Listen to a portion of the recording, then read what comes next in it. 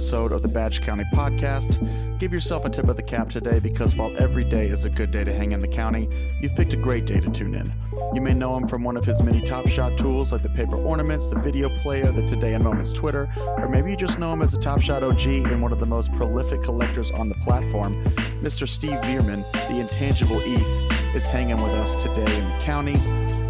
So saddle up, it's going to be a good one.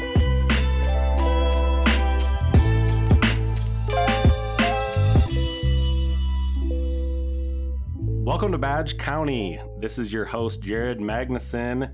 It is Monday, December 19th. We are about a third of the way through the NBA season, and we're coming with another episode of the Badge County Podcast. I'm joined by my co-host, as always, Sammy D. What's up?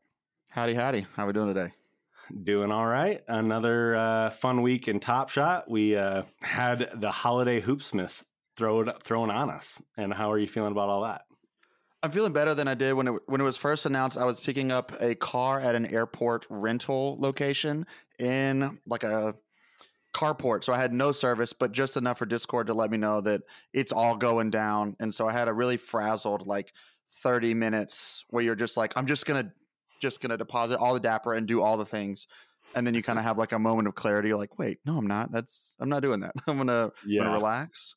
I still don't feel. I just got back from out of town last night, so I still don't feel entirely caught up, even though I probably am. So, but I feel good. It was a ton of information. I was kind of in the same boat, but so today we actually aren't going to talk a ton about what's going on with all the holiday stuff. I mean, we will kind of weave it in and out, but we are joined today by one of the OGs of Top Shot, the man behind the paper moment that I talked about the other day, the man behind Intangible.market. He's known in the community as just one of the best ambassadors for Top Shot. And yeah, we're just happy to have him on the show. He's fresh off his visit to the tour, the Top Shot tour in Toronto. Mr. Steve Veerman, what's going on, man? Not a whole lot. I mean, great to be on the show. Thanks for having me on. All right. Yeah. We are excited to have you on. You've, been a big part of the Top Shot community really since most of the beginning, I believe. And we just wanted to get you on to talk a little bit about your experience in Top Shot, how you got into Top Shot, some of the stories from the beginning, but also talk about some of the new things that are going on in Top Shot, kind of where you stand on a lot of things, where things are headed, where things are going. And we can start by your visit to the tour this weekend. It's the second tour stop. They had Portland about a week and a half ago, and then we had the Toronto tour stop this past weekend. How was that? It was amazing. I've been looking forward to it basically since the summer. I went to Summer League, and they had the first tour event was, I guess, unofficially in Summer League. That's when they released the first tour pack. Mm-hmm. And that was a really great experience. I missed last year's Summer League. I had major FOMO. And interestingly enough, I got married this summer. So it was like a combination Summer League and also my bachelor party. So it was like two birds, one stone. Well done. Congrats. Yeah, thank you. So looking forward to it ever since then. And then when they announced Toronto, I was just over the moon, obviously. We have a pretty large contingent of collectors in Toronto. So that was great. It seems like with the four cities they announced, this is kind of the, East Coast U.S. kind of presence for the event, besides Miami, which you have to be in the South for, basically. So pretty excited about that. I'm just kind of dive into it. Saturday, I got to the event. Event is it's polished, man. It is so polished. This everything from the signage to like they had different stations. Like they had a station to, I guess they brought in a local company that's well known for kind of decorating shoes, if that sounds like kind of funny, but like they would do cool like graphics, like NBA graphics, exactly, one-offs on these shoes. So they brought this company in to kind of help people customize their pairs of shoes, right? So I thought that was kind of cool. And then they had like, awesome food, awesome drink, and they had like just different places where you can kind of do photo ops and whatever. So I thought it was like really well polished as a first impression. And then, the attendance was great. I think we were just shy of 200 people. I met a lot of people that I've seen at like past events as like a former team captain for the Raptors. So it was great to see from some familiar faces. It was also great to meet some new people. And obviously, like the highlight of that was the Jose Calderon appearance. So he Yes. showed up. He answered a ton of questions, very candid. The part I enjoyed the most, I think, was the Q&A after the fact, because they basically, anyone who had a question, just, unscripted, was able to ask. And so, it was just funny to hear his responses, everything from, questions about him playing with Kobe and just everything in between. But it's, it was a great event. And then after that, basically a group of collectors, maybe about 12 or 14 of us, we went to a restaurant not far away. We watched the Bills game. We had some drinks. Like it was a good night. Like that whole Saturday it was filled with epicness. Yeah, And that's then, fun. and then so a couple of days prior to, I was talking with Library. He's in Toronto. I'm not in Toronto. But we were talking about events we could do, like for collectors coming in out of town or whatever. And we noticed like the World Cup is on, right? So we called ahead to a restaurant that was like kind of downtown. It would be a good location for like a watch event. And we made a reservation for 12 seats. And, as Saturday came, we basically just asked some people like, hey, you want to come and watch World Cup with us? And it's a little bit of an odd question because, we're all basketball fans and football fans. And like, we're not really sure how many soccer fans you have like in the audience, but yeah, we basically were able to fill the spots. And I don't know if you guys watched that game, but like, man, that was What a pretty an epic game. Yeah. Yeah, unfortunately, I did not see it. I actually recorded it. I want to go back and watch it, but If you've never watched, go ahead. I'm not huge into the World Cup, but I do think it's like the World Cup is the soccer you want to watch, right? I'm definitely one of those people that watches little to no soccer for 3.5 years and then is just like 1,000% invested in every single team for about 3 weeks. That's fair. I think most of the world is like that. Right. Well, I mean, every 2 years in some cases because you have like Euro Cup and everything else. But what I was going to say about this game was, if you've never seen soccer before and this was your first game, you should probably stop watching after that because it'll never get better. So watch the game if you have it recorded and kind of take it in because it was one for the ages. So it was great to do that with some other top shotters, and then we basically we went from that event. There's kind of like a local version of like Dave and Buster's nearby. It was like an arcade, whatever. So we went there. Had some drinks, played some games, pop a shot, et cetera, et cetera. So interesting fact, Robbie from Nine Lives Lounge, RB Spence, he is like pop shot, like king, pop shot king. He like broke the records while we were there. Like, they have existing records. Like he was killing it, man. He couldn't miss. So, that guy's got a wicked jump shot. I am not fun at any of like those. If you're not going with like a group of basketball people, if it's just like, oh yeah, it's like 3 couples going, I'm not fun. I'm going to the Papa Shot and I'm not leaving the Papa Shot until I'm out of money.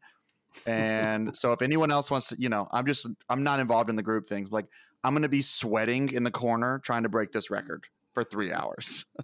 Yeah, I got a quick story. I was in Disney during the hurricane this past fall, and the only thing we could do, that the parks were all shut down, they opened up the arcade at the resort, and I just sat there over and over trying to break the record.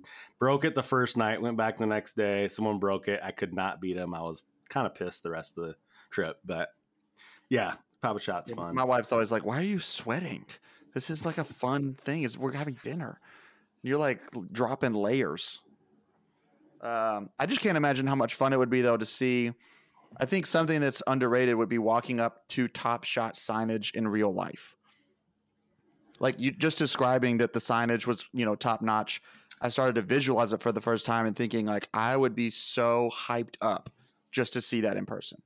Yeah, it's you kind of take for granted when you walk into like a whatever, like a room or whatever, and like just the immediate first impression you get of like, wow, just the ambiance and whatever, it makes the event. It's when you add those polishing touches, you feel like you're walking into like just a different place, you know? Yeah. And you know, I mean, you can kind of, I don't know if you've been to Vegas or whatever, but Vegas loves to do this kind of thing too. Like they have like different themed places, whether you go to like the, you know, the Venetian or Caesar's Palace or whatever. Like they have a theme, and you feel like, oh, this is kind of, it's done well, it's polished. And that's how I kind of felt walking into Top Shot events. Like I felt like this is a place where I could see them repeating a lot of that in the future. So it was really all, I want to give kudos to the team, and they're you know, whoever designed a lot of the signs and stuff like that was well done. Yeah, I saw like a flight case. I think this was from the Portland event, like a flight case with a big like 4-foot displays that had neon lighting inside the case that made it look like a legendary cube.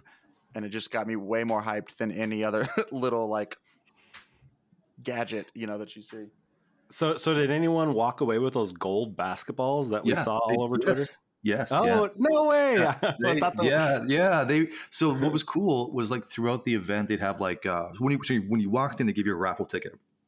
And throughout the event, they would just like go on the microphone and be like, giving away another raffle, right? Like we're giving away a jersey or, you know, again, a basketball, but they would give the stuff away. So that was pretty cool. Yeah. So that was, again, I was really polished. It was a great time. Yeah, so did you go to the format of these things? Go ahead. I was saying, did you go to the game then yesterday? Didn't the Raptors have a home game? Did it? Yes, I saw sir. a bunch of collectors went. So you went to that? Yeah. So I you know, I'm fortunate enough to be in the VIP as well. So the VIP had a little event, like basically some food and drinks right before the game. So I did that, and it was actually the first time I was able to bring the wife out as well, which is great because she, you know, all she hears about all the time is Top Shot and everything. So it was great for her to finally join me in an event. So took her to the event before the game, had some food, had some drinks. And then that, it was just a really nice segue into kind of, you know, meeting some collectors and then going into the game. You know, I don't know if you saw the score or whatever, but it was a bit of a blowout. Even without Curry, somehow Jordan Poole like just put on the show. And finally, for Raptors fans. Yeah. So, I mean, the Raptors now have, we haven't been so hot as of late. Yeah, it's been kind of rough. Yeah, I'd say so. But my Thunder's the same. My Thunder in the same situation right now. I mean, I went to a game this past weekend with a bunch of collectors as well, and it's just fun. Like no matter if they win, lose, you know, it's just like the environment's so much more fun with a bunch of collectors, in my opinion. Oh, absolutely. Like, so what ended up happening, I didn't know what to expect, right? When Dapper said they had some tickets and whatever. They ended up getting 2 like giant boxes, which I don't know how many people were in each, maybe like, I want to say 20 or 30 in each box. So it was quite a few. And then they also had tickets, like non-box tickets as well that were given out. But that was fantastic. I was actually kind of walking, because the boxes were really close to each other. I was kind of making the rounds between each one because I had friends in both boxes. So just kind of saying hi, but that was great to hang out, watch the game. Yeah, it was a good night. Yeah, I feel like I'm not alone in this where I have a lot of friends that are like, you know, they like basketball. They watch a little bit of NBA. But I think through Top Shot, I've been able to make so many friends that are like also full-blown sickos, like 24/7, completely obsessed with the NBA in ways that like your buddies from your home, from your town are maybe not. Yeah, I would agree there. That's me. Yeah, that's me as well. Yeah, so that's really cool. The tour sound like a really fun time. I love that seems like something that could be replicated every season. I mean, we talk about the future of fandom a ton in Top Shot, and those are the kind of things that to me seem kind of innovative and new and fun. And then also, you know, there's just going to be unique creative ways to reward collectors in different ways, and I'm excited for what the tour looks like, you know, for years to come, hopefully. right? Yeah, well, it's interesting, like being the again former team captain. I stepped down in October, basically for time commitments. But Rich, who's the team captain of the Raptors, is just Mm-hmm. doing a stellar job. I can't praise him enough for his work. But the whole team captain program is basically trying to build these communities in every city, as you know, right? Mm-hmm. Yep. and being able to running these events and connecting with other people who are also fans. It's a crazy icebreaker, um, to make a friend, and you already have like a common interest that you both basically love. Mm-hmm. uh, it's it's pretty incredible. Because like previously when I went to Raptors games, I'm going with like a friend or two, but I'm not going there to make friends. Yep. um, and it's a little bit different. Like I think, the football culture in the U.S. I'm in Canada, by the way, if it wasn't obvious, but the football culture in the U.S. I think has had this right for a long time with like tailgating. That's kind of like a way to network before games, Mm-hmm. and I think that's kind of what's happening now with Top Shot in these sub communities. Like I can't think of when I think of Top Shot and like future of fandom and like I've never heard of, let's say, card collecting communities pop up in every city, and like their card collectors get together and Panini sponsors like team Mm-hmm. captains. Like this doesn't happen, right? I can't think of another parallel like this where this type of thing has been experimented with before, but I can see how over time it'll grow, because it makes you want to go back to these things. I have FOMO. I want to go back next year, Yeah, or I think you're spot September. on though. That like within football, it's like tailgating is like it's just a part of it. It's not like, do you want to tailgate before we go to the football game? It's just that is a written in part of the football game experience. Whereas with basketball, before Top Shot, I've been to 40, 50, 60 NBA games. I've never even like considered tailgating being an option. And now I'm in Charlotte. I'm not a Hornets fan. I moved here last year or so. Um, but the Hive has put on like every single game that they send ticket. They've got tickets. They have a big event, and they've got tailgating going on. And it really is like even if you don't, I've known basically no one every single time I've gone. But it just sets this sort of scene that's a lot easier to get to know people because, like you said, like, hey, we're all obsessed with NBA Top Shot. That's why we're here. In the December 2022. It's just a great icebreaker, and I hope that is sort of incorporated into NBA events through Top Shot going forward. Yeah, and then you imagine like you have other people who are unfamiliar with Top Shot, and they see it and they're like, "What's that?" Like, and as that event grows, I mean, we're gonna have more people just kind of organically want to find out about what's going on, and Mm-hmm. so I think that by itself is a pretty interesting thing. Yeah, I've hoped to Yeah. have some more, like get as many team captains on the show as possible, and sort of like talk to them about that part of the experience, like how successful the onboarding sort of thing of like, are you attracting sort of new people or fringe people? Because I'm here in Charlotte, Jared's team captain in Oklahoma City, which are smaller markets. Obviously Thunder, I think our fans are like way more rabid Thunder fans, but nevertheless, we're both in small markets, and so you've kind of got to temper your expectations that every event's not going to sign up 100 people, in the ways that like, Knicks, Nets, Celtics, Lakers, Clippers, like those team captains, kind of have the ability to grow like that. Obviously, Toronto. I mean, Toronto fans are full blown sicko fans, That's so true. Yeah. hardcore. Yeah, real quick on that, like I, of course, have been trying to build the Thunder community here in OKC, and one of the things that's been great for me is like our community, like our core community. I don't know. I'm sure every city, I'm sure the Raptors, the Jurassic Pack was kind of the original team community, but you kind of have those like original core people that kind of are all in on the idea of building a community. And that's one of the things that we've really, to me, established in Oklahoma City is we have, I don't know, say like 30 collectors, give or take, that are um, pretty involved and want to be involved and are like always chomping at the bit to get together and really have become good friends and people that I didn't meet before.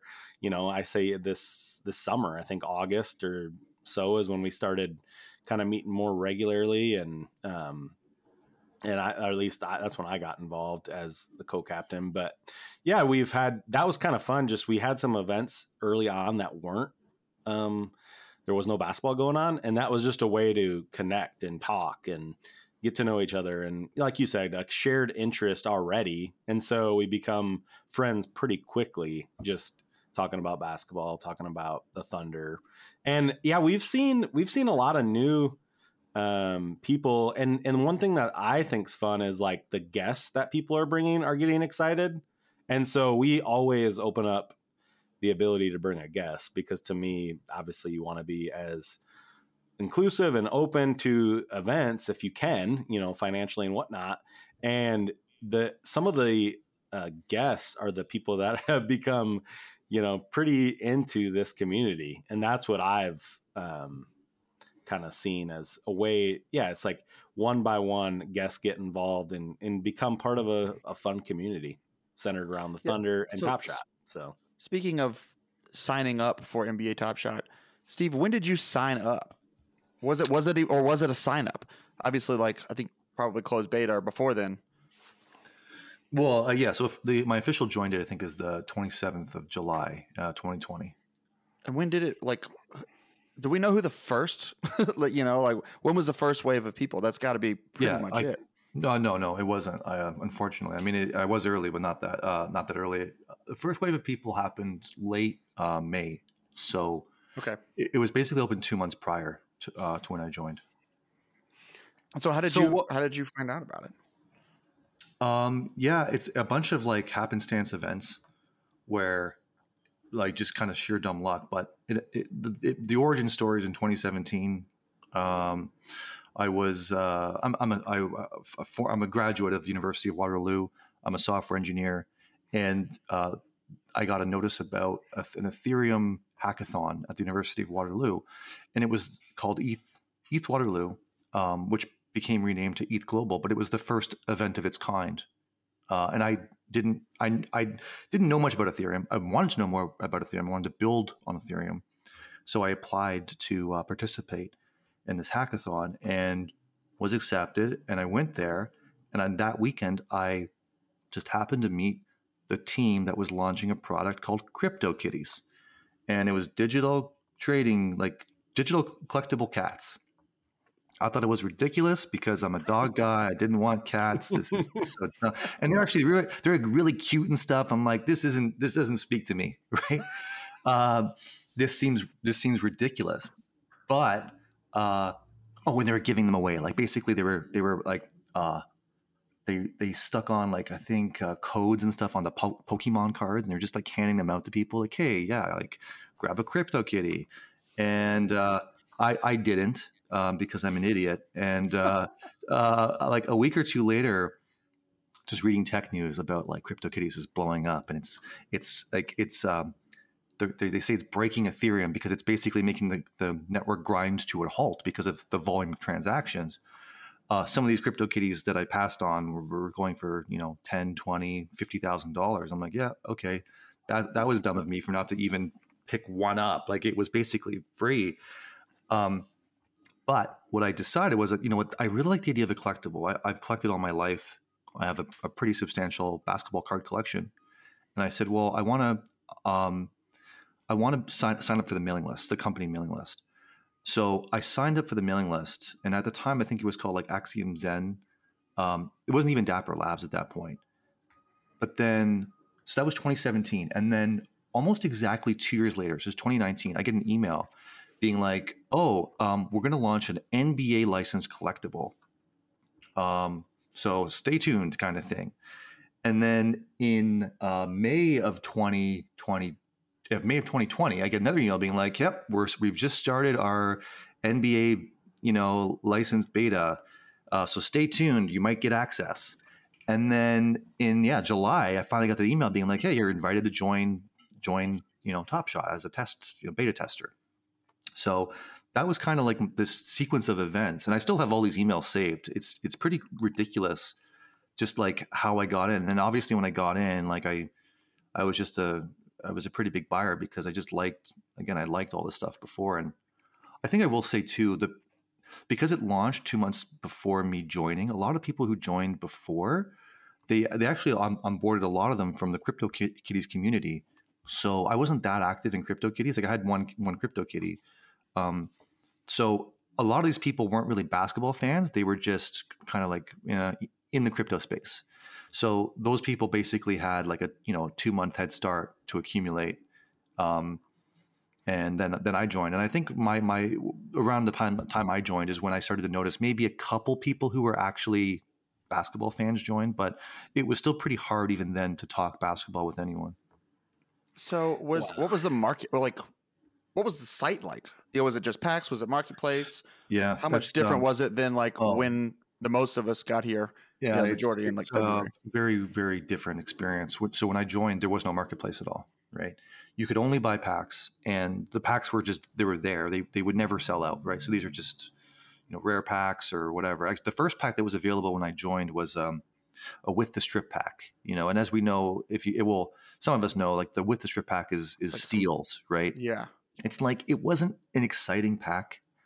Like the best, one of the best moments you could pull was like an Enes Kanter moment. It's like this is not something to write home about. And I remember buying like that early adopter packs. And the best moment in that is a Karl Anthony Towns, but which is great. But everything else is, some moments are so-so. So I bought some early adopter packs, and I bought a with the strip pack. I think I paid $50 in total, and I pretty much had instant buyer's remorse. Because you couldn't do anything with them. That's what I was going to say. Like, how did it feel when like some of these packs are like, because weren't some of them even still pretty early on in the summer of 2020, like up like $200, like cosmic packs? Well, no. So look, the cosmic thing's an interesting story because that was the cosmic packs and some of these early adopter packs were some of the first packs that were sold when they launched the platform. So this was like late May. The problem is like the only people who were around there were like early adopter crypto guys. So the first people, the only people who had access to this cosmic stuff are people who like they're the furthest removed from someone who is interested in basketball, right? Yeah. So actually, I have a lot of mixed feelings on that set because a lot of the holders are still people who I believe have no interest in basketball and they just kind of locked into this and. So grails of grails. Yeah, but but this is kind of the narrative that they've said. Even when I joined, they're like, "Oh, Cosmic is the best." And like, who are you? You don't even know anything about basketball. Like, you can convince me all you want that Bismack Biyombo is like the man, but he's not. But if a set includes V Mikhailuk, I don't know if it's the GOAT set. Yeah, well, fun part about that about that. And he had a Raptor. Yeah, well, he was. Yeah, he is. But fun part about that is, so they had a fan panel early on, right? It was like a group of selectors that were helping them test the product. This is before I joined, by the way. And the fan panel, which are all non-basketball people, they're the ones who helped pick the players in the Cosmic set. So that kind of tells you why. That explains a lot. That kind of, yeah. So that's a reason why I've never held that set in the highest regard is because, well, the fan panel was never really like a group of experts. These people were farthest from that. Right. But anyways, not to harp on that too much. When I joined the platform, there was no market again. So I bought these things. I had instant buyer's remorse. And so I think I maybe took a week away from the product because I just felt like I felt guilty about spending $50 on something. I'm like, can I do a chargeback? like it's just money I just literally pissed away, And so I ended up finding, I went back to the Discord because the Discord, I wasn't really involved in Discord and stuff back then. And to my surprise, there was a small community of people who were kind of trading moments and selling moments because you could gift on Top Shot. You just couldn't do anything else basically besides gift. Okay, so I was going to wonder. Yeah. So what people do is we had trading channels. We had trading channels and selling channels in the official Top Shot Discord for the longest time, for the first 6 or 7 months we had them. And people would just say, "Oh, I'm trading this for this," and people would just, gift each other moments. And it was not a big deal. And everything was done. If you wanted to buy something, it was all done with off the market ETH transactions. Right. So it was a little complicated. It involved a lot of trust. There were some occasional scams back then, but they were pretty few. And so, yeah, it was pretty crazy. So so the first 2 weeks, I'd say there was no marketplace. And then finally the marketplace launched, and I was excited. I'm like, oh, finally I can like maybe sell some of these things or buy some things. And man, it was a ghost town. The market came and no one was buying, but I didn't know this, by the way, because there are no analytics on what was being bought and sold. So I ended up just like buying things I really liked. And I was just buying a lot. And and then I think Crypto Slam at that time came on the scene, was one of the first tools. And I started to see some volume of like, oh, how much am I buying relative to other people? And to my surprise, I basically made up 1 in every 10 transactions for almost the first 2 or 3 months of Top Shot, which is pretty insane. So then I started building my own tools. I'm a software developer, as I mentioned earlier. So I started building some tools because a lot of that was missing on Top Shot, like just how to kind of manage your collection and so on and so forth. It was really hard to figure out what you had. So yeah, I was doing that, and like I bought from the market more than most people, because this might sound strange to anyone listening, but I've never really been a big fan of opening packs.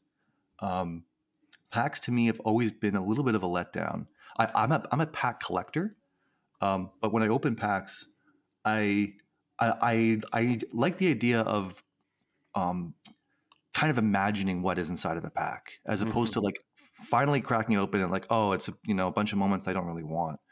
So to me, I've always been a pack collector, and then I just bought what I want from the market. If I want a LeBron James, I'm just going to buy it. And so that's what I was doing in Series 1. Like if I wanted a Jokic, I would just buy it for $1. Right? Yeah, like not rip 20 packs sitting in your account. Yeah, it's in there. Exactly. And people the crazy part at that time, which is happening now, by the way, is people would buy a pack for $9, and they would basically dump everything for $1, unless it was a LeBron. LeBron's even then were like $50, right? Mm-hmm. So, and then Curry might be like 25, right? So it was like, it was still kind of, but everything else is basically $1. And these floors were so thick that people thought they would never sell these things. So even on the Discord, you had like bulk deals. You had bulk deals where people would say, okay, yeah, I'll sell you, 2 moments for $1, right? Because they didn't think they would ever be able to sell their moment. And this is like, literally, I'm talking about like Jokic's and whatever, right? Like this was an insane time back then. And some of my best buys were obviously in that time. I had some crazy good deals that I was able to scoop up, because people just dumped the stuff. They thought that, well, and it's also kind of important to highlight, everyone kind of thought this stuff was worthless. Like this is before NFTs became known like mainstream. And so the concept of, again, digital ownership on the blockchain, like this was a tough sell, that it would ever amount to anything. And a lot of people in the coming months in S1, just like they sold their collections for a song. Like even in December, like we're talking 6 or 7 months in, people they liquidated their thing for nothing, because they thought that it would never amount to anything, or that they'd never get anything from it. I had back and forth with a lot of people that it would ever that some of these moments would ever be worth more than $1. And like in my mind it was, but I was one of the few people who was just kind of insane, insanely bullish, I'd say. Yeah. I mean, it's obviously paid off, but like you must have gone through like some pretty serious, like you said, you bought a pack and you just had this gut feeling like, I just set it on fire. Yeah. And so there has to be a moment between July and February when everything explodes, where it's just like, I think this is just me, but I'm having a good time and I'm not burning anything that I can't afford to burn. But there's got to be some fairly low moment. Like, did you ever think between July and February, like, okay, I'm out. Like this is, I've waited long enough. Well, there were times where I wasn't say I was out, because when I bought, even now, like when I originally bought, it was always I always knew it was a very speculative type of thing. And this thing I didn't think it would amount to anything for like years. I thought it would take years and years to accumulate any following, but I was willing to sign up for that. Like in my mind, waiting 5 years for something to like when I was buying Vince Carter's for $1 or $2, I'm like, oh, maybe in 5 years I can sell them for $10, right? And build my collection. Yeah. I was cool with that. So when February came around and this boom came, it came obviously a lot sooner than I expected. Did you But like then, wake up to the article of it all going down? Like, it's happening. It's actually no, happening. not at all. Because I wrote the first account valuation tools. So I was the first one writing all these tools for this. So I saw it before anyone saw it. So I They're launched writing my, articles based off your data. yeah, they are actually a lot of these articles. You go back, they're just taking screenshots from my site. And yeah, some of the first news things were about they have screen grabs on my site. So it was really interesting to watch it all unfold. And there were a couple days in um, yeah, maybe December, where like suddenly like my account went up like $10,000 in a day. I'm like, this is insane. Like, how does how like I put in, let's say like $60,000 or $50,000. It's like all of a sudden it's like 60. I'm like, this is weird. Like, what just happened, right? Yeah. It's all my valuation tool, just basically using the floor values and whatever. But like every day it would kind of go up by like $1,000 or 2,000. And like, this is kind of nuts. That'd be really And then validating, though. yeah, it is that like other people are kind of interested in this. It was like for me, I think this just ticked off so many boxes. Like being an NBA fan, being a software developer, like I just like building tools. I still do. I like building tools because for me, it's a hobby. I get a lot of enjoyment out of building. But then if I can build something that's also related to the NBA in some capacity, like that's pretty cool. And then seeing other people get enjoyment out of that as well is pretty cool. Yeah, I mean, I'm a graphic designer, and I've had the same kind. I'm not doing things as large scale as like building tools, but even just doing some of the logo work and stuff like that for the team captains. Um, it's like I would do this every single day. This is the most fun I could possibly have. It's like I live to do graphic design and the NBA, and combining them in any capacity is about as much fun as I can possibly have with my day. Exactly. I'm just having a lot of fun listening to all these stories, but so like I've been buying $1 moments, of course, base S3 moments lately, and I'm having a blast. And of course, I kind of feel like obviously base S3 probably doesn't have the potential that base S1 did for you. But I can see like the idea of like getting the marketplace opening for the first time and just accumulating moments, and like you're having fun. Like, was there a strategy behind you buying up stuff on the marketplace, or did you just buy everything? No. Well, yes, I had, man. The short answer is yes. I have at any point in time, I've got like 20 strategies on the go because I just don't know which one's going to work. So I just do them all, right? Like I do a little bit of everything across the board, even That's a little great things strategy. well, it's basically just it's kind of the equivalent of like an ETF or something. You just bet on all the stocks. You don't bet on one stock, right? You just, as an exchange traded fund, you just do you just bet on the market. You don't bet on anything specifically, right? So for me, like even I'll give an example, like buying a little bit of commons, buying a couple rares, buying some legends. I don't know what's going to work, right? So what I did actually, an important thing to note is with the NBA, like there have been times in my life where it was more important than others. There were a couple of years after Vince Carter left the Raptors, I was a little like, I don't know, jaded. As a basketball fan, I stopped watching the Raptors, and Totally. knowing he kind of gave up on the team, it rubbed me the wrong way. And then I fell back in love with it. I probably took a maybe 8-year hiatus, but I fell back in love with it. I think with the Warriors, seeing what Steph could do, and then finally, like I went to the Warriors games before they won the championship. I went to like 2014 playoffs. Like it was cool to see how far they were going.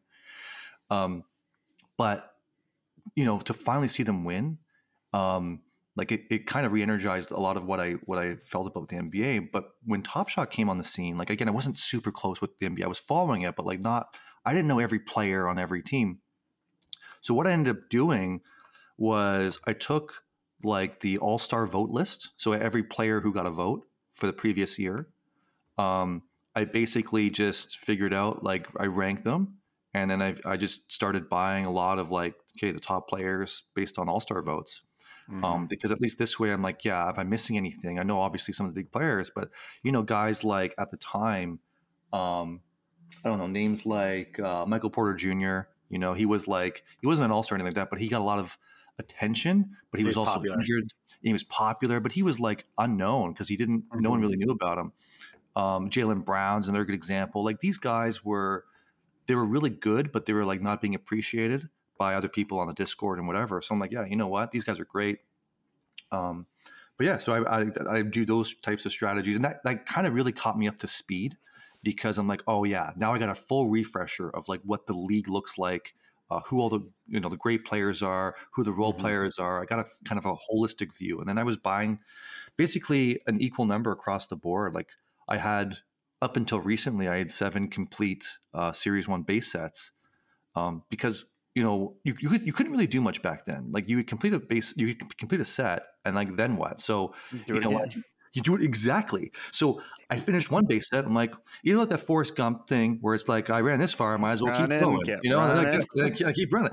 It's like literally that was how I felt collecting in Series 1. It's like, well, I collected one base set, might as well go for another, and then I collected another one and went for another, and that's why I ended up stacking like a bunch of sets, and I was very exceptional that way. There aren't that many people who did what I did. Even like Alexo. Alexo's one of the biggest collectors on the platform, but Alexo, generally speaking, only collected one of everything. So he doesn't have like stacks of sets and things like that for the most part. So you So yeah, definitely obviously did some buying at the bottom with the $1, oh yeah, and yeah. the Discords. How much selling at the top did you do? There's obviously got to be a lot of sell pressure for you in February and March, watching these things you bought for $1 become, literally tens, maybe hundreds of thousands of dollars. Yeah, so that was, really, really exciting. I was selling at the top, but immediately buying at the top. So, that Counters a lot out. that didn't really age well. Because I've But I seen, like it. I've obviously poured through a lot of the oldest accounts, their live tokens and stuff like that, and just sort of see like, because another great thing about the blockchain is you can sort of watch these strategies, and see what people were doing back in February and March. So it's like there are obviously a lot of people that maybe joined right before that, but then did most of their buying at the top. But then I've also seen some people that were buying at the bottom before and then selling and just really doing a lot of selling at the top and then kind of reintroducing themselves back into the buyer's market in April, May, June when it kind of settled down. Yeah, I mean, those people were, smart, but a lot of this is just luck, like, Yeah, exactly. survivor bias and whatever of like, oh, that was a great decision. But like, literally, it was just like for me, when I was selling and then immediately buying, I felt as if I was transitioning into better moments. Like, for example, I'd sell a random common and I'd buy a legendary with it. I'm like, yeah, I'm transitioning from a common to a legendary. Like in my mind, this is a good trade. Yeah. And so I would be transitioning to things like that, or for commons to rares or whatever. So even though like on paper some of these buys are just horrific, it's They probably came from a great sell. yeah. And so I felt like I was leveraging the insights and the data to make good decisions at the time. But what I didn't understand at the time, which maybe could have been hindsight's 2020, but the biggest problem at the time were basically supply constraints. There weren't enough moments to go around. And there was just so much FOMO from the outside of like, oh, everyone's hearing about Top Shot for the first time and like NFTs for the first time. Everyone wanted to have like one.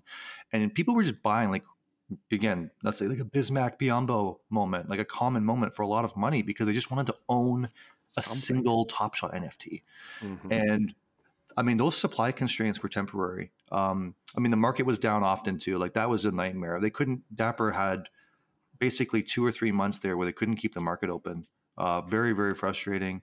And so, yeah, these supply constraints were artificial, and obviously over time, they minted a ton more. And we know how that story ended. I think that is like something to point out though that I think gets overlooked a lot was that between February and probably like August, September, like the beginning of S3, like you said, the marketplace would be down. The marketplace was never open during a queue. The queues would go down. They'd restart. There would be randomizer issues. There'd be all kinds of things that went wrong that have not gone wrong a single time in like a year. Yep, exactly. Well said. I think that's just underappreciated, but Yeah. I have So a real quick question. So you've been buying really all along from what I can see, right? So I've Yes. kind of tracked and followed. You've posted it on Twitter. You you go up 1,000 moments with these offers. It felt like over a short period of time. And I know you just completed the S3 Hollow set, which is really cool, and you locked it up and everything. And so why are you still buying? Like, I mean, you have a ton of moments. You have multiples of things, and I mean, I continue to buy as well. So I mean, I'm just curious, why do you continue to believe in the product? Why do you continue to buy? um, and when some people are maybe not thinking that way, or maybe selling off or whatever, like what draws you to this long term? What draws you to Top Shot as something that people will continue to enjoy, invest in, buy into, build collections, all those things? Yeah, that's the $1 million question. I think for me, I have a few different answers. First and foremost, I've come to just realize I'm a collector at heart. I like collecting things. Mm-hmm. Uh, before COVID, I moved, and with the move, I had to move like boxes of basketball cards and other collectibles. And I said at that time, like, I don't want to do this again, because these cards I had for 25 years, I don't really look at. They're in boxes and they're trapped and they're just kind of taking up storage, and they're just like, why do I have them? And then, like, if you want to sell one on eBay, like, good luck. It's a bit of a nightmare, because you have to, maybe take it, maybe send it into PSA or back it to get it graded. And then you have to, wait 6 months, pay $100 or whatever it is, get it back, take pictures, write a description, throw it online, hope that it sells. When it sells, you finally, you have to package it up, take it to the post office, ship it off, wait for the buyer to get it, and then confirm with, let's say, PayPal, that it was received undamaged, and then finally your funds are released. Like, this whole thing of owning collectibles in my life has just been like, I've come to recognize that, I think I've seen it first, but I think other people will come to realize this too. But I think this is a controversial take possibly, but a lot of value in, like, let's say, cardboard, it's it's artificial too, because there's just so much friction around selling Mm-hmm. that, the reason why people, I think they've all kind of convinced themselves that these things are worth money. But the reality is, if everyone decided, if selling was as easy as it is on Top Shot, we would see, like, unimaginable amount of cardboard hit the market at any given time, Yeah, if it was that exactly. easy.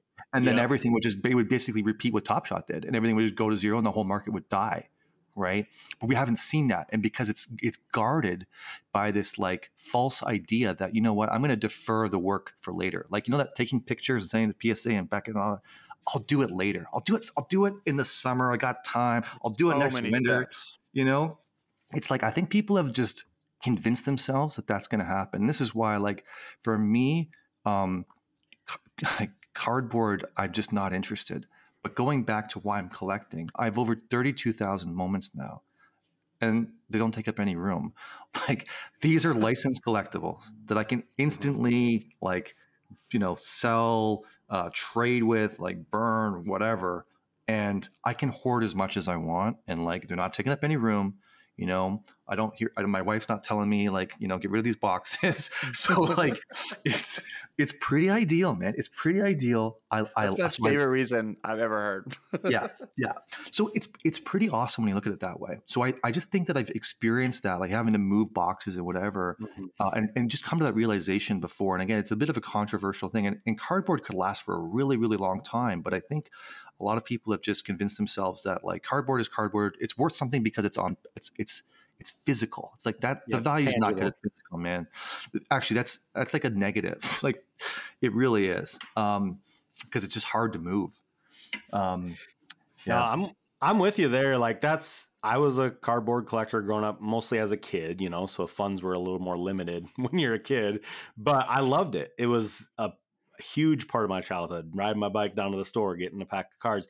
But to me, like, Top Shot reinvigorated that love for collecting. And like you said, it's nothing you got to store, but I'm also drawn to, and I'm curious your take on, like, the fact that these are moments, like there's something that you can experience. There's something that you have an emotional attachment, because like cardboard, you have an emotional attachment because you can touch it, but you don't know what play it was from. You don't know where you were as a fan. Like for me, I have an emotional attachment to a lot of these moments because I watched them happen, like a Trayman MJLE, which really might not have a lot of value to everybody else, but to me, it has a ton of value.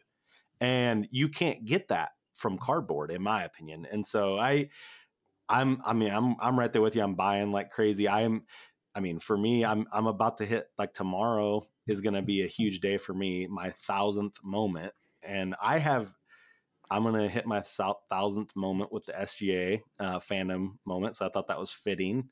Just to time out to tell you how much I appreciate the way that you have so perfectly lined this up to make a Shea fandom your 1,000th moment. So I was at about 950 and I've been buying base. Wait, can I gift you something right now? I'm gifting you a Bruce Brown. No, actually I did hit 1,000 already, but I am going to make some moves to kind of make the Shea my official 1,000th locked moment. Cause I have 999 locked, and every moment's locked. And that's again, a strategy that I think is controversial. And a lot of people thinks like silly. But for me, I love the idea of my whole set being constantly locked, and then once this locking period ends, it doesn't mean everything unlocks. It just means I have the ability to unlock. So my account will continually be locked, but have the ability to become liquid whenever I want.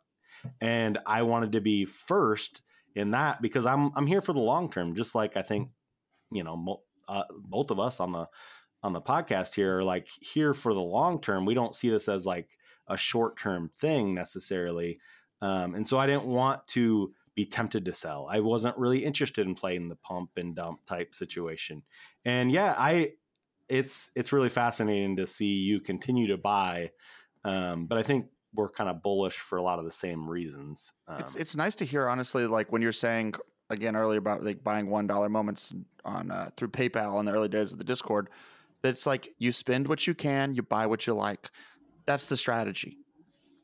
That's at least a strategy for me. Well, yeah. Well, another point there is, I think at one point it might still be true, but at one point I had the most S1 bases of anyone, and why that is because I'm just a frugal guy, and like that was my budget. I wasn't buying legendaries and rares. Like for me, the $1 or $2 moments, like that's where it was at. I was like that was my happy place. It's like I got enjoyment out of owning it, and like for me, like when I was stacking moments too, it was all about I'm stacking these because in the future I can use them as like trade material.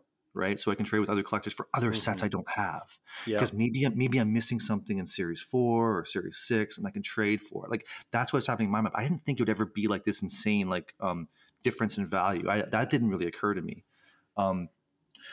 So yeah, it kind of worked out. And just to speak just briefly again about, you mentioned like the emotion of moments, and like moments elicit emotion from us, and that's the difference between like static images and whatever. We can picture ourselves in the stands where we watched that moment. Like I'm in the Scotty Barnes rookie debut. I'm in the Delano Banton rookie debut. I'm in a Precious Achua moment that happened. These three moments happened in the same game, and like I coordinated so I would sit in a camera angle that would be captured, and I'm in these moments. So I'm like forever on the blockchain in these moments, and like to me, like that is so cool. And like I hope to be in more moments one day, right? But to me, like when I watch those moments, like I'm emotional. Like I saw that, I was there, and it's just like that's just so cool, right? And so you don't get that same emotion, with trading cards and whatever. So yeah. What? So matter. You were in those moments, and maybe you don't have an answer for this, but maybe you do. Like, do you have one moment that is your like favorite moment, your grail, or your whatever term you want to use, like the one that you just will like treasure forever, I guess, or cherish, or that sort of thing? Yeah, I have a lot of them. It's kind of hard to pick like favorite child or whatever, but there are quite a few. Like some that I'll mention that I've already just mentioned. Scotty Barnes, Donald Banton, Precious Achua. All those moments they hold a special place in my heart because I'm in them. That's a Steve Top Shot debut, right? Yeah. And yeah, like that's pretty cool. And then there are other ones that just they stick out in my mind because they were just difficult to get. Um, like most recently, I made a purchase in November for like a Series One Yeah. LeBron jersey match legendary, and like this kind of stuff, I never thought I'd ever be able to get when I joined this platform because it wasn't in my hands; it was in the hands of people that I just thought I would never get it, right? Um, so moments like that, it's like, yeah, this is really cool, but that's like less about the moment, like the highlight, and that's more just Hmm. about like the feeling of owning something that is like I finally special did from it. like yeah, I kind of did it exactly like grinding away on something because like all my moves, and this trading or They link whatever, up. yeah, they link up to finally like land me something that it's like this is crazy. I never thought I'd be able to do this, right? Um, Hmm. I and then just like got my other first yeah, go ahead. platter pass the other day for the same. And I remember when it came out, I was like, "This is probably, I'm a Celtics fan, so I don't think I'm gonna like stretch it super hard for a Magic moment." Um, but I gotta have the platter pass, and I've thought about it so many times, but it's just like it's always been just a little bit more than I was comfortable spending, and then it dipped down to like 200, and I was like, man, I just you're always trying to time the bottom with all these moments that you really want. Um, and it got to 200, and I waited too long. It was gone, and then somebody listed serial number 75 for like 225. Pull the trigger, and it really was one of those like, I can't believe I actually got it. I actually Yeah, did it.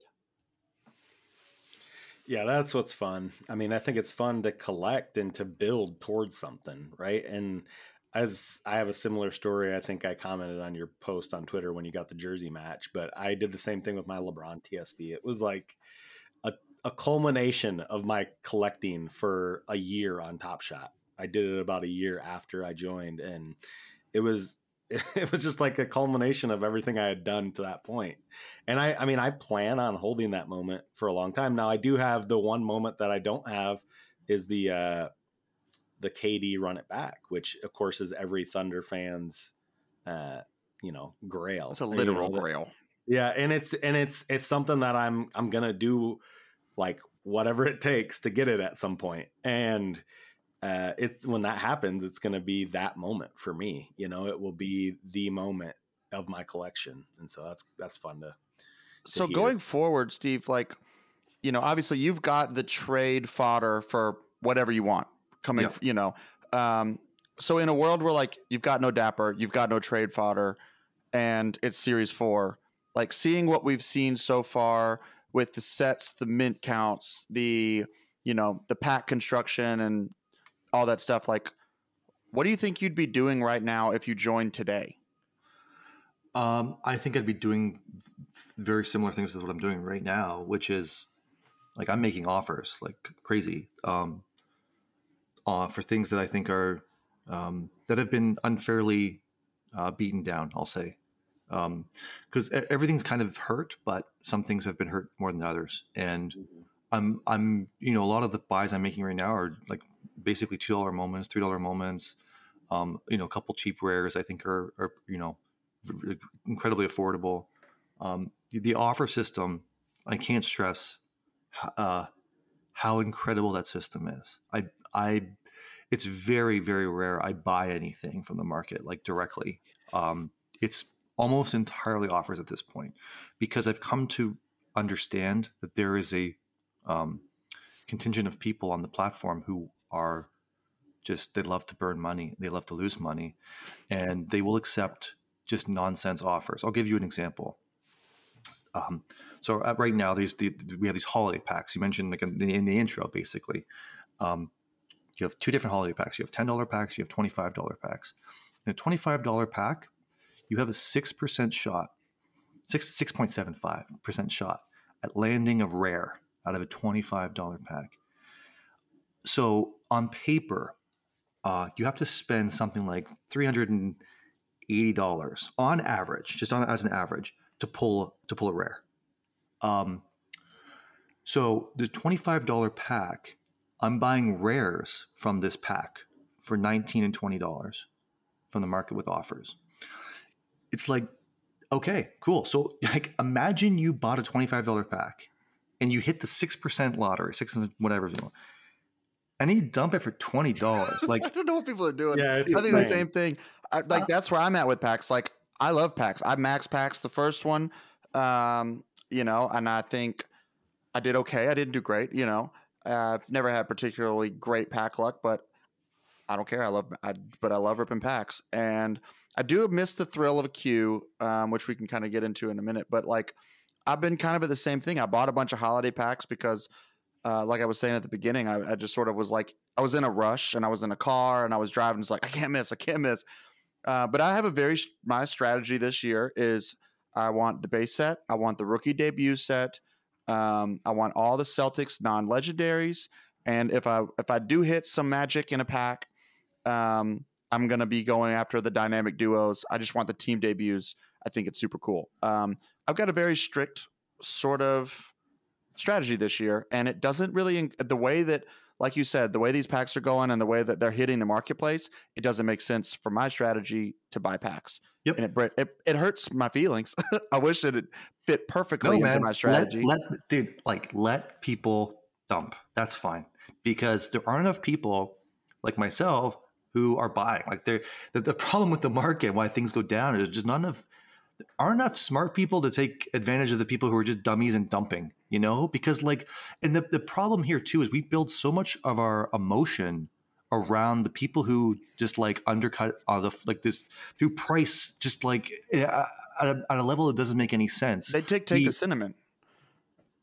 The people who are, don't really, they clearly aren't huge believers in the product. Like you said, I don't know what could possibly bring somebody to buy a pack for $25, actually get the hit they're looking for, and then still find a way to make that winner pack a loser pack. Yeah.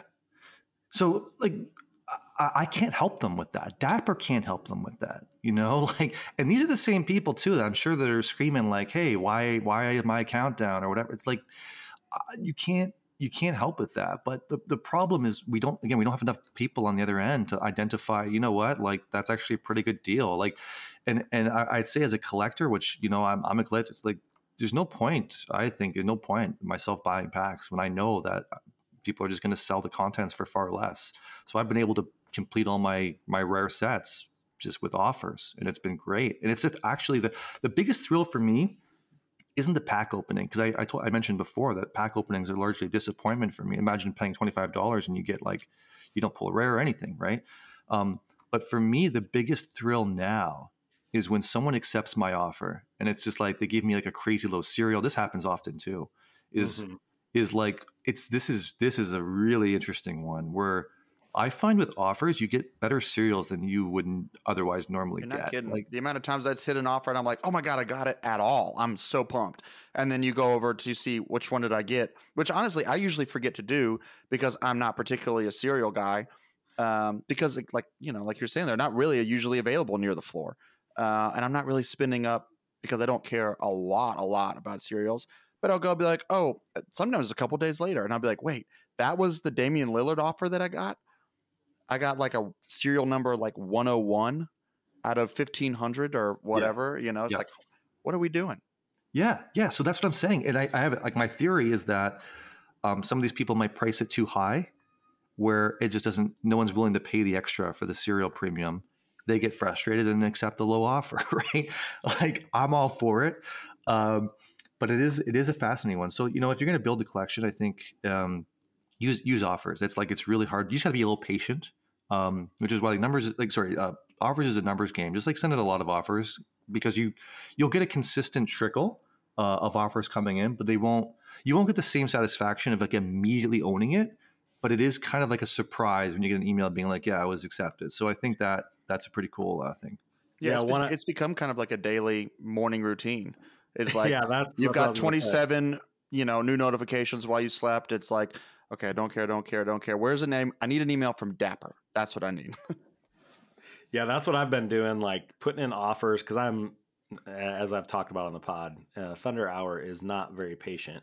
But I do love that. I do love putting the offers in right before I go to bed because then you're not like forced or you're not trying to look for that next deal. You just put it in, go to bed, and half the time it's accepted by the time you wake up. If it feels like for me. Yeah. But Yeah. yeah, I'm with you on the offer thing, and I'm with you. Like, I think we're all kind of on the same page when it comes to packs. It's weird because like I know that's like a hot button topic is like EV of packs and this and that, and we don't get into that super I just heavily. don't really care. Yeah, like it's not been something we just love the product and that sort of thing. It's not really a huge If there's concern stuff of in there that I ours. want, that I'll buy it. If there's not stuff But in there like, that I want, or so I don't know. You've been through the ups and downs. Is there things that you think going on right now or going on in the future? Like, where do you see things at? Like, are you happy with the product? Are you happy with like where we're at? I mean, I know we all want more users. I think that would be, and more friends that are on this, fun, platform and this, But where do you see things? Yeah, another good question. Like I have mixed feelings on onboarding a lot of new people because I don't think we have exactly what we want yet from the Mm-hmm. platform, and my fear is you don't want to onboard anyone to like a disappointing experience because then I don't know. I don't think that's great either. I mean, the problem we're in right now is we basically have the same number of users. It's a small amount, and so we're basically just trading value amongst each other. Um, but yeah, you basically need new users for anything to kind of move meaningfully. What I'd like to see, there's lots of things I like about the product. Again, this product today as it exists has never been better, right? Like every part of this product has never been better compared to where it was 6 months ago, compared to where it was a year ago, compared to where it was Mm-hmm. 2 years ago. Like everything, so many things we've asked for. I remember when hot packs, the idea of having, like not like kind of lotto packs or whatever you want to call them, like things that you didn't know you would get, like that. This was a foreign concept. We never knew if we'd get them. We have them, and now we're like they're sitting there again. Like no one cares, right? It's funny how quickly it goes from wanting it, thinking it'll never happen, to it kind of maybe happening, to it happening, to people just kind of forgetting that it was ever a problem. But what I'd like to see is I'd like to see more built around like collecting and enjoying the moments.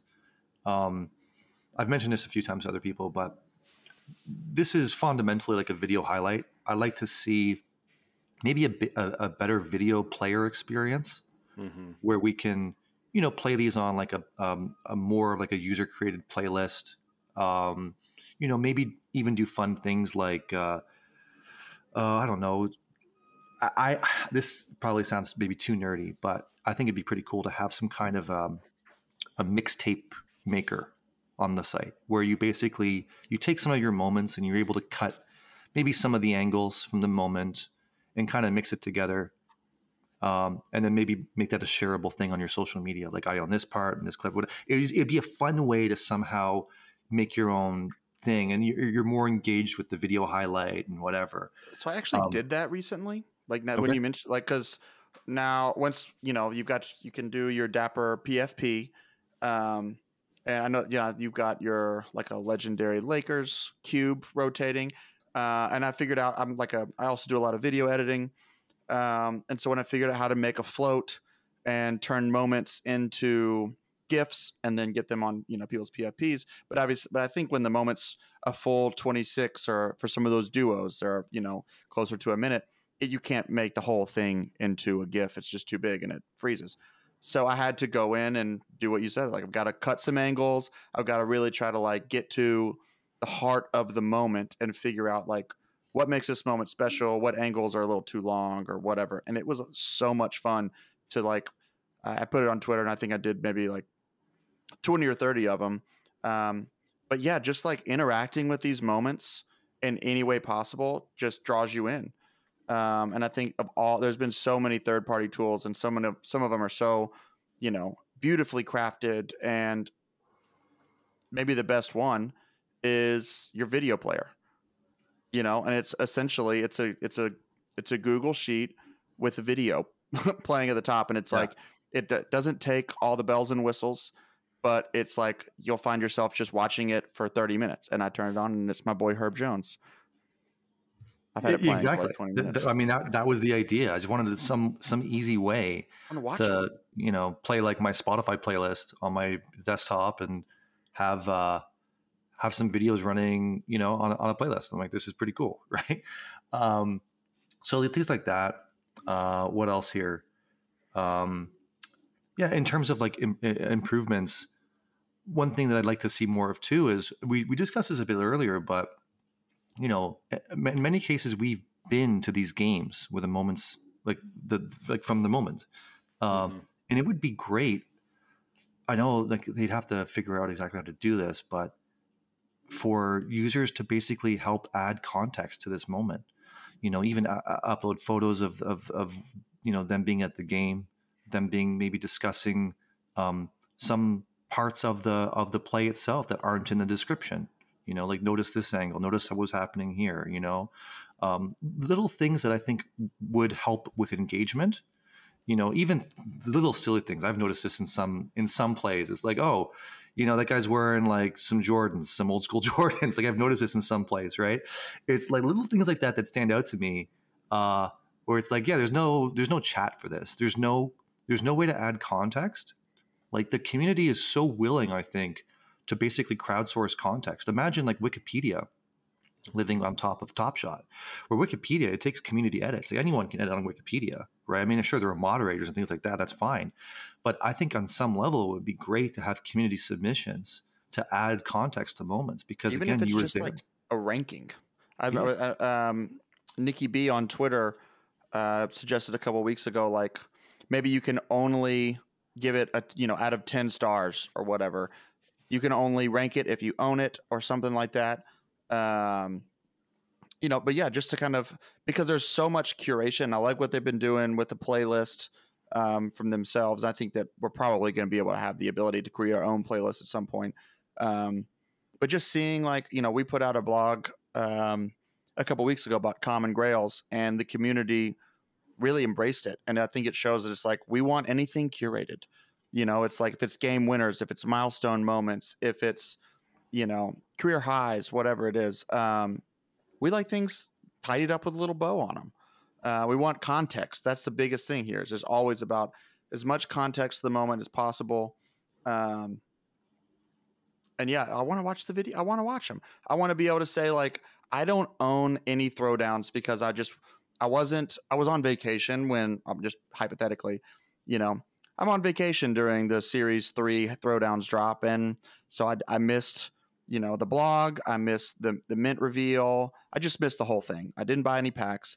And then if you do that, then it's like, I would like a place to say, I want to watch the entire throwdown set. And, the GP, the Gary Payton throwdown, be like, I would never think in a million years that's one of my favorite ones from the set. But watching your tool, I was watching the throwdown set, and it's like, that Gary Payton jam, I gotta have it. And there's no other context needed. It's just like the moment is awesome. And I think that if that was more accessible to a lot of people, then a lot of people's wish lists would be growing. Yeah, I think ultimately a lot of that stuff, we talk about value, and there's a million and one ways to value Top Shot moments, right? But one of the ways that I think we all can agree on is like things like that would add value to the moments, right? It doesn't matter, like it doesn't necessarily the supply or what Top Shot does as far as that side of things doesn't matter as much if we had the ability to value them more through like tools like that, curation, like you said, playlists, that sort of thing. That just adds a ton of value to the moments. And we tend to see value in like challenges, which to me isn't where the value should come from. The value should come from the actual moment. But Yeah, agreed. So Yeah, I'd like to see more of that. Yeah, the blog that you guys put out was incredible. I mean, I think that's maybe one of the motivating factors for me being on today. I think we connected out after that, but Mm-hmm. like you just did a really good job, and I resonated with so many of those choices. 'Cause it's not just about like. Here's a good question too. I've thought about this recently, but like, would you feel differently about a moment if it didn't have a badge on it? Right. And to Mm-hmm. me, it's like you shouldn't feel different. Like if you're buying because it has a badge, then you've basically just been, you've been handheld to buy this thing because it has a thing. But you should you should appreciate the moment for what it is, first and foremost. And Mm-hmm. if you feel differently because there's a badge or no badge, like I think you should maybe reevaluate how you're kind of approaching things. Yeah, I Yeah. think So the badge to me gives the context, though.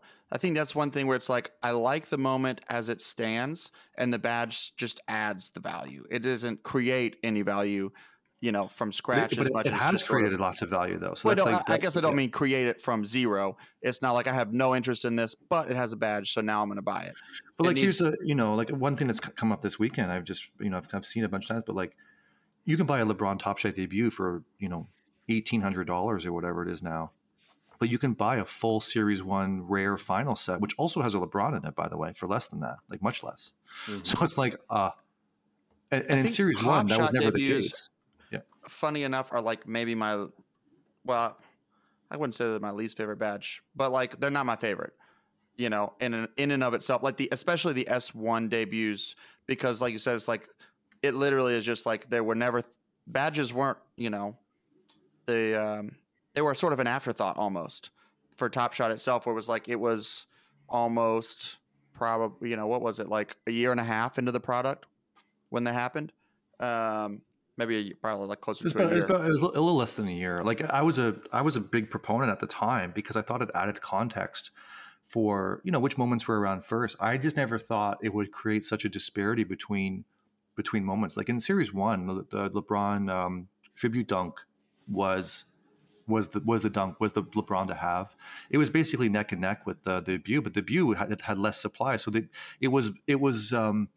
It was the clear winner, and then most rares were way more than either one of them. So for me, it's really interesting to see like an entire rare set that also has a LeBron in it be worth less than the common. It just The rookie it badges for me are yeah, the ones that like those matter because agreed. like we were saying about cardboard, where it's like you don't know, yeah, he looks really cool with the way he's holding this ball, but you don't know that the next dribble wasn't off of his foot, or from a random game. But the context of being this is the first NBA game, um, and on top of all of that, it's their first Top Shot moment.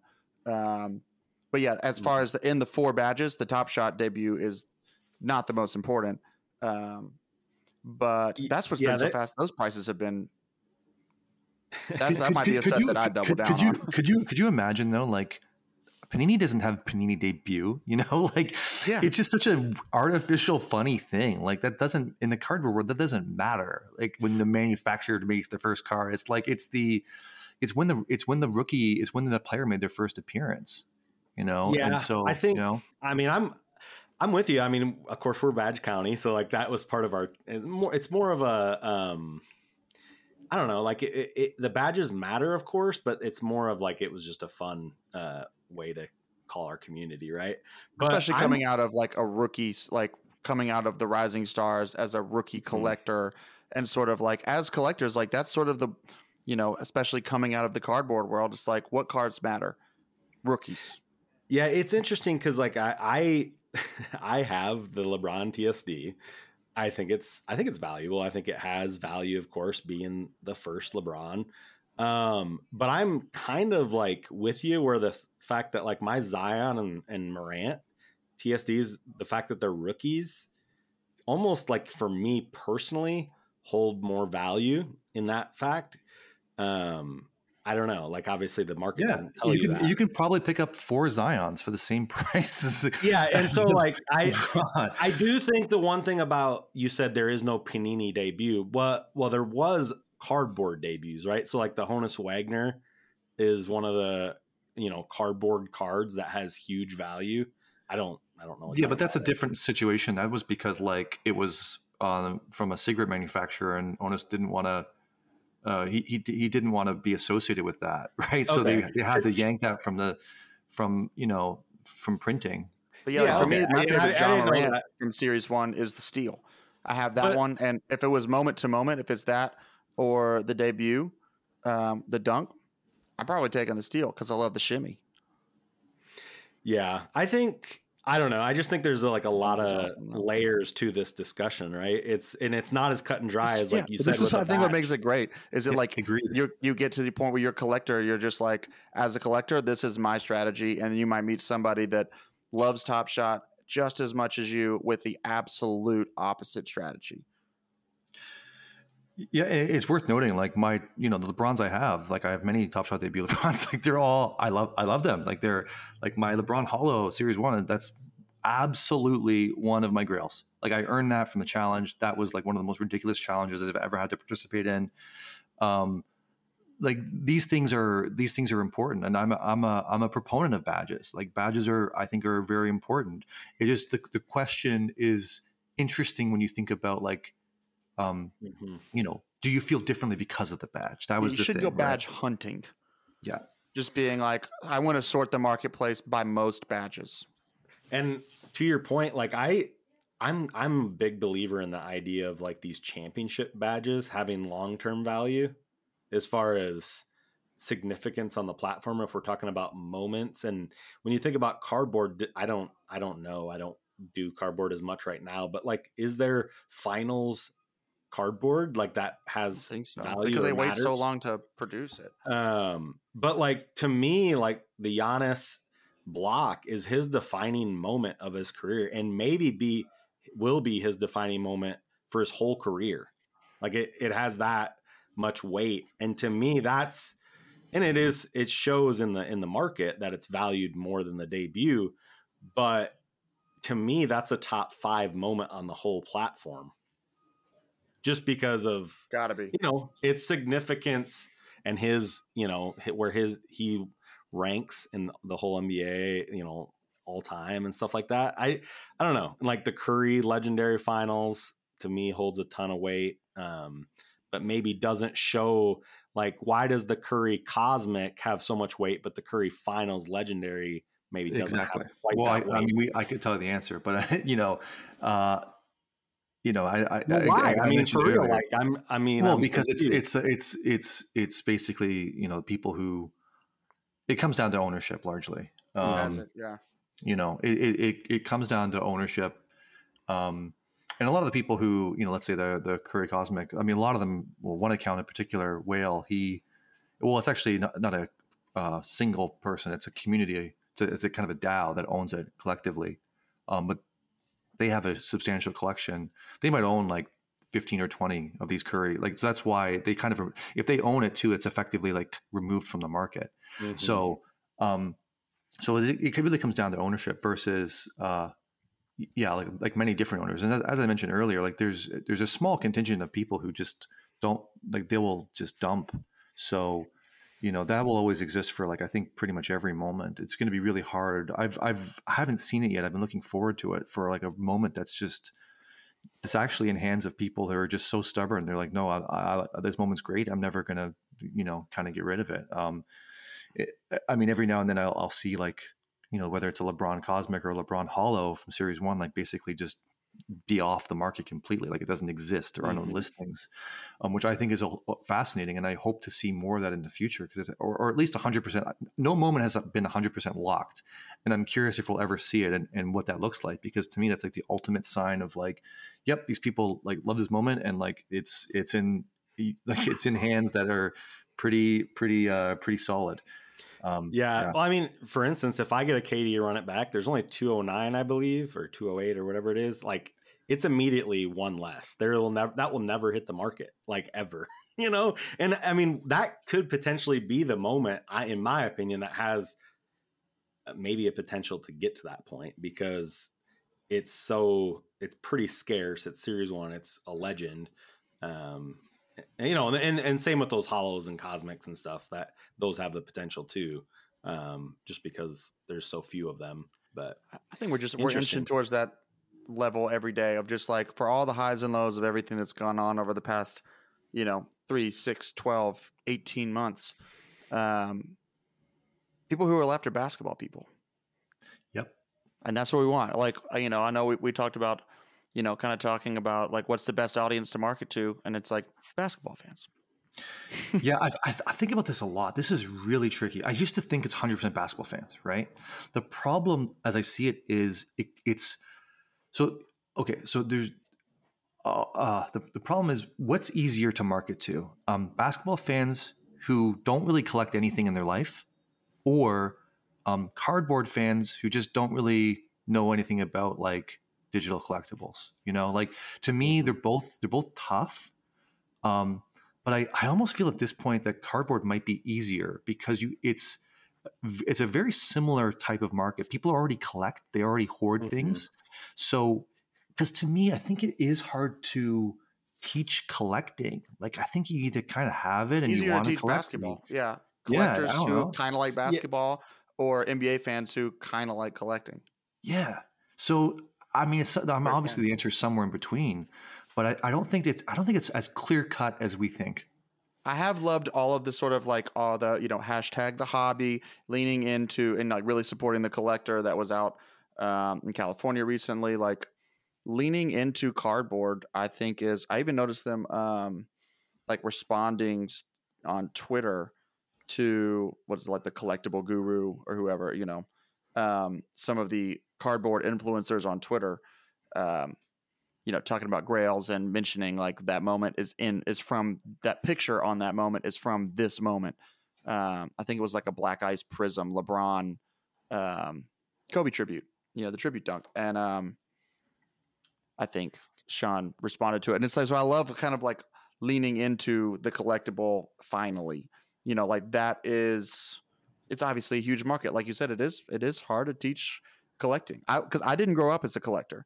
I bought my first ever basketball cardboard like a month ago. Mm. And I love it, by the way. That's like, I love interesting it. because you have like what 800 or 900 moments. You're all in on this, and I'm deep, it's but yeah, interesting I existed on because Top Shot for 6 months before I found any faction of a community. It was just me, solo dolo, just loving it, just living So on the blog. is this the first time you've collected anything then with Top Shot? Yep. Wow, man, that Guitars. that blows my mind. Oh, okay, guitars. Okay, so that counts though. How many guitars do you guitars. 30, 40. Okay, so you're a collector. Sammy's a rock star first and foremost. If you didn't know, Yeah. So they have really great utility.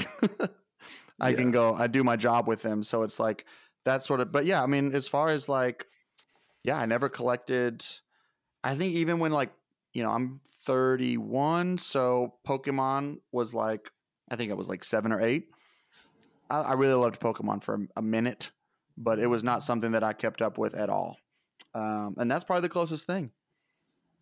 This was like, I had a buddy reach out to me in January of 21 last year. It was like, there's something that I kind of like that I feel like you're going to be dangerously obsessed with. It's called Top Shot. And he sold out. I think he still has some stuff, but he had like a dental surgery and he was like, screw it. I'm just going to sell all my Top Shot moments. And here I am hosting a Top Shot podcast. So he was dead on. He knew exactly who, he found the perfect guy to talk about it to. Fun stuff. Well, do we have anything else, Steve? I'm just thrilled that you came on the podcast. I think you've got a lot of great stories, and you've also just got a lot of like wisdom in the space, because I think some people kind of go, of course, on Twitter, it's never rational, right? But you've also just it's against the Twitter policy. Yeah, but you've kind of been a leader in the space, and obviously, I think a lot of people see you as that, and so it's good to hear like why you love Top Shot, why you got into it, why you continue to buy, why you continue to enjoy the product. Of course, going to the tour over the weekend, very involved with Jurassic Pack and that sort of thing. So, yeah, it's fun to hear people that have been through all the ups and downs kind of continue to enjoy Top Shot and continue to see the value in it, not And build. beyond. Yeah, and build. Wow. Yeah, like I know I'm sitting here right now. I got my duo paper moment, and I know it's like maybe some people don't see it as like that important, but it is. Like it's really important to have someone like you that builds and just like continues to care about the product, and that's us too. So I think that's why we. It's clearly a special product. The way that everybody's sort of like the community has like organically decided, in a vacuum, like I want to build on this. Not like it's a little bit of some people, I want to build on it. Sometimes it's we want to build on it. But one way or another, so many people are inspired to do unnecessary stuff that they don't have to do just because they love the product so much. So yeah, thanks for hanging. Love to have you back again soon. Story time with Steve. Yeah, real quick, just let us know like where people can, get involved with your tools. I know I introduced you this, at the beginning of the pod. I fumbled my way through that very eloquently. I didn't really know exactly how to introduce you, but you, tell us about where we can find the tools you're building and, that sort of thing. Sure. So you can find the tools on intangible.market. My Twitter handle is intangible_ETH. So that's _ETH. And if you have some ideas or suggestions or feedback, always happy to hear it. Always happy to build. It's been a pleasure. Thanks for having me on. It's been a great chat. Absolutely. Thanks Thanks for coming on, Steve. Well, again, thanks to everyone listening into the Badge County podcast. I think we're about 10 episodes in, and this has been a lot of fun. Just sharing our thoughts on Top Shot every week, talking about what's going on from week to week. A lot of fun things happening in the community, and just keep plugging into what we're doing on Twitter, badge_county, and also our Discord. The Badge County Discord is where we talk hoops every day from sun up to sundown, talking about the games, talking about the drops and what moments we love. And also very excited for next week's episode. I believe we're going to be hanging with Brandon from Top Shot, talking, sort of recapping the first third of the NBA season. Just talking a lot of basketball. I'm sure he talks a lot about Top Shot. We talk a lot about Top Shot. We're going to have a pretty NBA actual basketball centric podcast next week. So I'm pretty pumped about that. And thanks for hanging on the county, everybody. Later, y'all. See y'all next week.